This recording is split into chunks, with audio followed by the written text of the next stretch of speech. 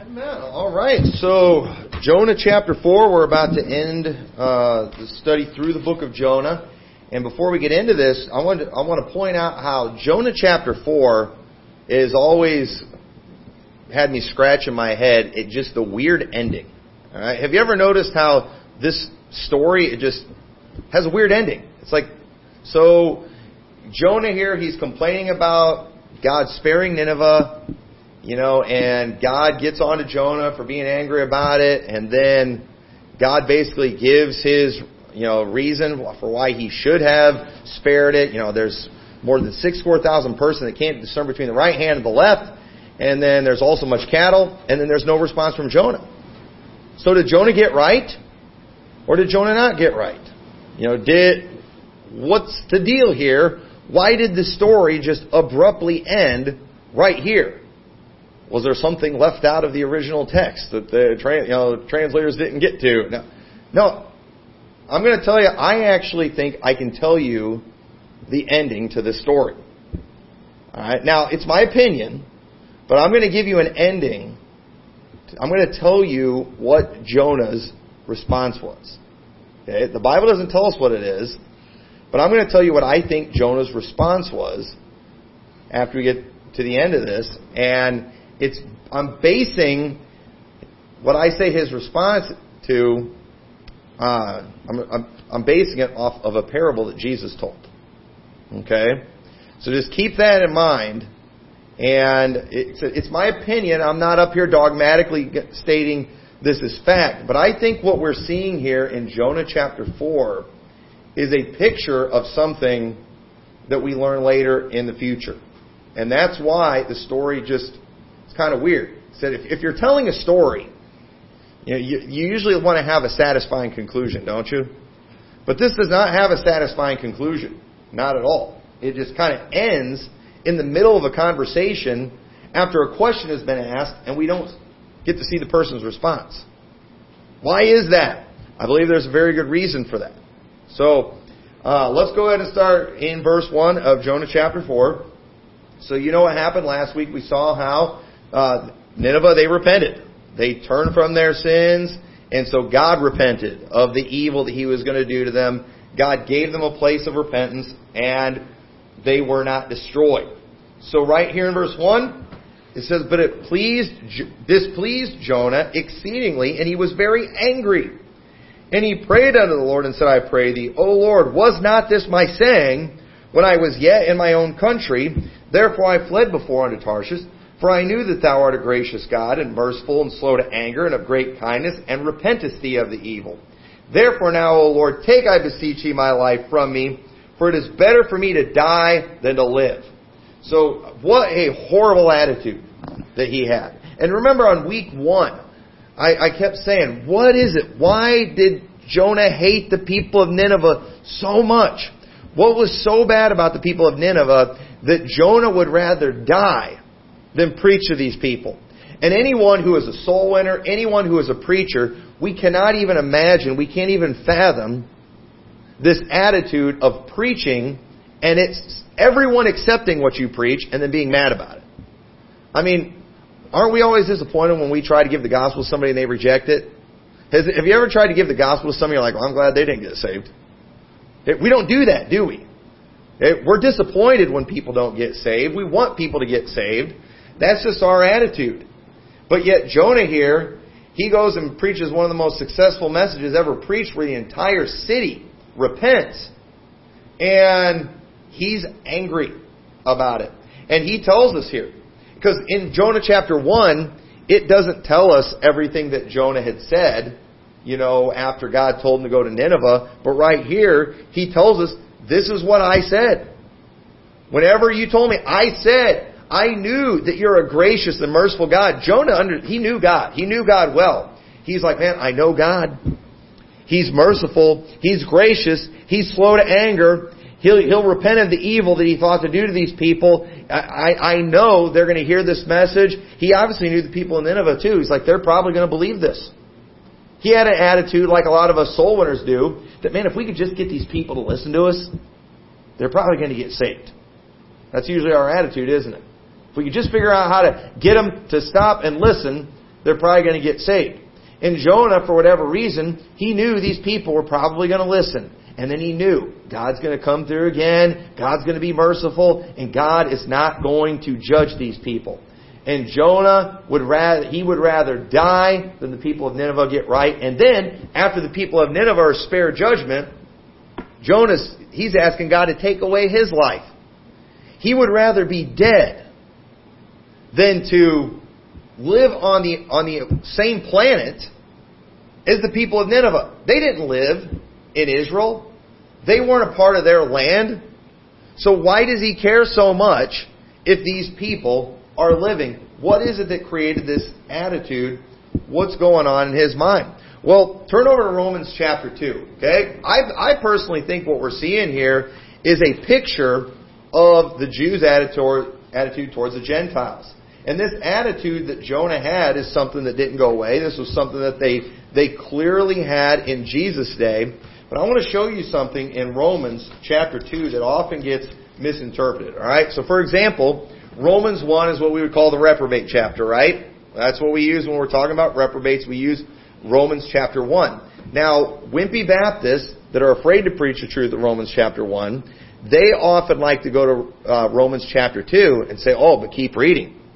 You know, look what it says in verse 32 of Romans 1. It says, who knowing the judgment of God, that they which commit such things are worthy of death, not only do the same, but have pleasure in them that do them. Yes, the Bible does say that they are worthy of death. Oh, but let's keep reading, folks. Look what it says in chapter 2, verse 1. Therefore thou art inexcusable, O man, whosoever thou art that judgest. For wherein thou judgest another, thou condemnest thyself. For thou that judgest doeth the same things. Hey, we're all reprobates. You know? All right, this is Johnny Nixon interpretation of Romans chapter 2. So that's how they'll try to spin this. Okay? And once again, what they fail to do, they fail to look at context, fail to look at the big picture. What do we have going on here? Okay? Now, let's just look at a little bit of history here. Well, let's read a little more of this passage first. All right, let's look at verse 2. It says, but we are sure that the judgment of God is according to truth against them which commit such things. And thinkest thou this, O man, that judgest them which do such things, and doest the same, that thou shalt escape the judgment of God? Okay, wait, why would you think you're going to escape the judgment of God? He says, or despisest thou the riches of His goodness and forbearance and long-suffering, not knowing that the goodness of God leadeth thee to repentance? But after thy hardness and impenitent heart, treasurest up unto thyself wrath against the day of wrath and revelation of the righteous judgment of God, who will render to every man according to his deeds. Okay? Now, we're not going to take time to read all of chapter 2. Okay? But really, in order to get the full context of Romans chapter 1 and Romans chapter 2, you have to read Romans chapter 1, 2, and 3. And we don't have time to go through all three of these chapters. But look at what it says in let's look at verse 9. It says, tribulation and anguish upon every soul of man that doeth evil, of the Jew first, and also of the Gentile. It says, for there is no respect of persons with God. Let me show you what Paul is trying to explain here in Romans chapter 1, 2, and 3. In Romans chapter 1, he gives us a look at the reprobates. In Romans chapter 2, he gives us a look more at the Jews who were religious. But were the Jews perfect? No. In fact, the Jews had committed pretty much all the same sins that the Gentiles had committed. But how did the Jews feel about the Gentiles? They hated their guts, didn't they? They absolutely hated their guts. Remember, look at all the examples of how the Jews felt about the Samaritans. Look at how the Jews felt, how the Pharisees felt when the publicans and the harlots would come to Jesus Christ. Remember what the Jews said when Zacchaeus got saved and Jesus went to his house? Remember all these times where they're accusing all of these wicked people? Remember all the examples where we see Jesus sitting and eating and drinking with the publicans and the harlots? Remember all these examples people like to bring up of Jesus being meaner to the Pharisees than the heathen. Okay? What was going on here? Okay? One major problem that the Jews had that I think is unique to them, that I don't think us as Bible-believing Christians so much have that. We can have this problem, but I think most of us get this. In the Old Testament, do we not read a lot of verses about God destroying their enemies? Absolutely. I mean, a lot of the book of Psalms is singing songs about God defeating their enemies. Okay? Now, so think about it. The Jews were looking forward to the day where God was going to come and destroy the unrighteous, weren't they? They were looking forward to that day. They sang about that day. You know, how many have learned the song yet? I need to teach everyone this one here. Psalms 139. Do not I hate them, O Lord, that hate thee. They sang that back in the Old Testament. Okay? They sang that song back then. Do not I hate them, O Lord, that hate thee. And am not I grieved at those that rise against thee. I'm not going to sing it. You know, but I'll mess it up. I'm still getting to know it pretty good. You know, they sang those things. All right? That was biblical. But here's something that they missed. Okay? While it's true, yes, God is going to slay the wicked. Yes, God is going to defeat the unrighteous. Here's the thing that they missed. They never saw themselves as unrighteous, had they? In their minds, Jews equaled good, Gentiles equaled bad. They never saw themselves as guilty. And so, yes, God promised that He was going to destroy the enemies of His people. God promised that He would surely slay the wicked. God promised that. But the thing that they didn't realize is that they were included in that because they too were wicked. They too had participated in all the sins of the heathen. When you go and you read the prophets, whenever Isaiah and Jeremiah are prophesying all this doom and gloom upon Israel, it's because they had done exactly what the heathens had done. The prophets would bring up how God, drove out the Canaanites out of the land because of these sins, and yet you're doing these things. So, because God is not a respecter of persons, okay, He had to destroy them too. They're going to suffer too. All those examples in the Old Testament of prophecies about the day of the Lord and God destroying the wicked. When Israel saw those passages, when they read those prophecies, they saw those as this is all happening to Gentiles. That was how they saw it. Gentiles do this happening to, Jews were exempt. Not realizing that if the Lord would have come back then, if the day of the Lord would have happened at the time when it was at hand, they all would have been killed too. You know why? Because they were just as wicked as the rest of the world. Okay? Maybe they weren't a reprobate like, some places were. They hadn't gone as far as Sodom and Gomorrah, but were they not all guilty of breaking God's law that He had given them? Absolutely. So in Romans chapter 1, He's given us a picture of the reprobates. These are the people that, they've gone so far, God has given them over to a reprobate mind to do all uncleanness.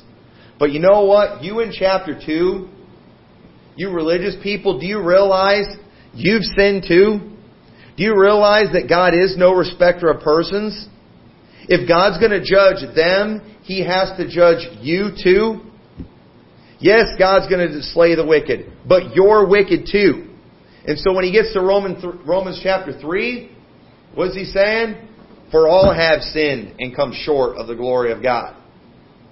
Okay, and this is something that the Jews missed. So with Jonah, he had this attitude. Man, one of these days, this is going to be nothing but Jews left because God's going to destroy all the wicked. And Jonah never realized that, wait a minute, we're wicked too.